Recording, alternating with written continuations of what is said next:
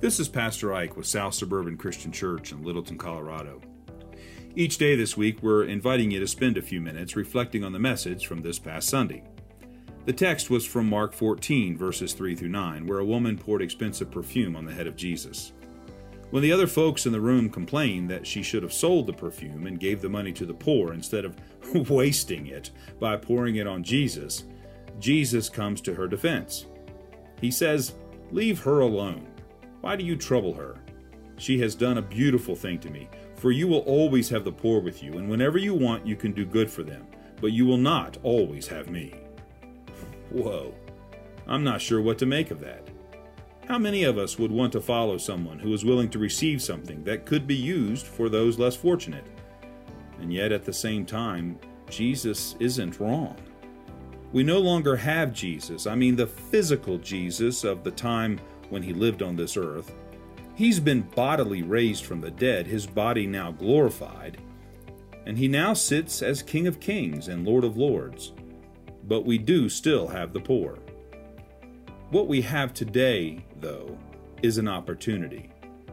It might be easy for us to defend our unwillingness to help those less fortunate. Someone might say, "Well, I think I'd rather make a donation to a church or a ministry, and if it includes a plaque with my name on it, well, that's okay too." But is that what Jesus meant? I don't think so.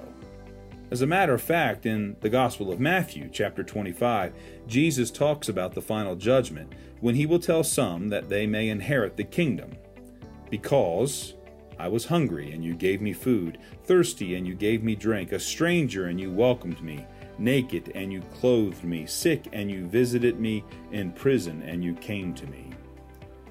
When they asked Jesus when did they see him hungry or thirsty or sick or in prison, Jesus answers them, "When you did it to one of the least of these, you did it to me."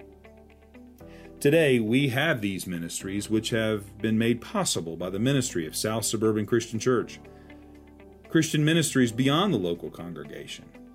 And now, the way we serve our Lord is by serving others. Today, look for Christ in the face of others.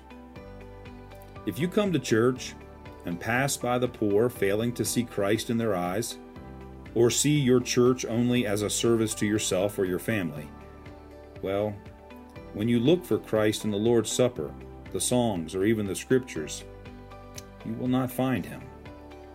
But when you discover Christ in the faces of others, those you meet today, at work, in your neighborhood, your family, you will be amazed at the places and ways in which Christ will reveal himself to you.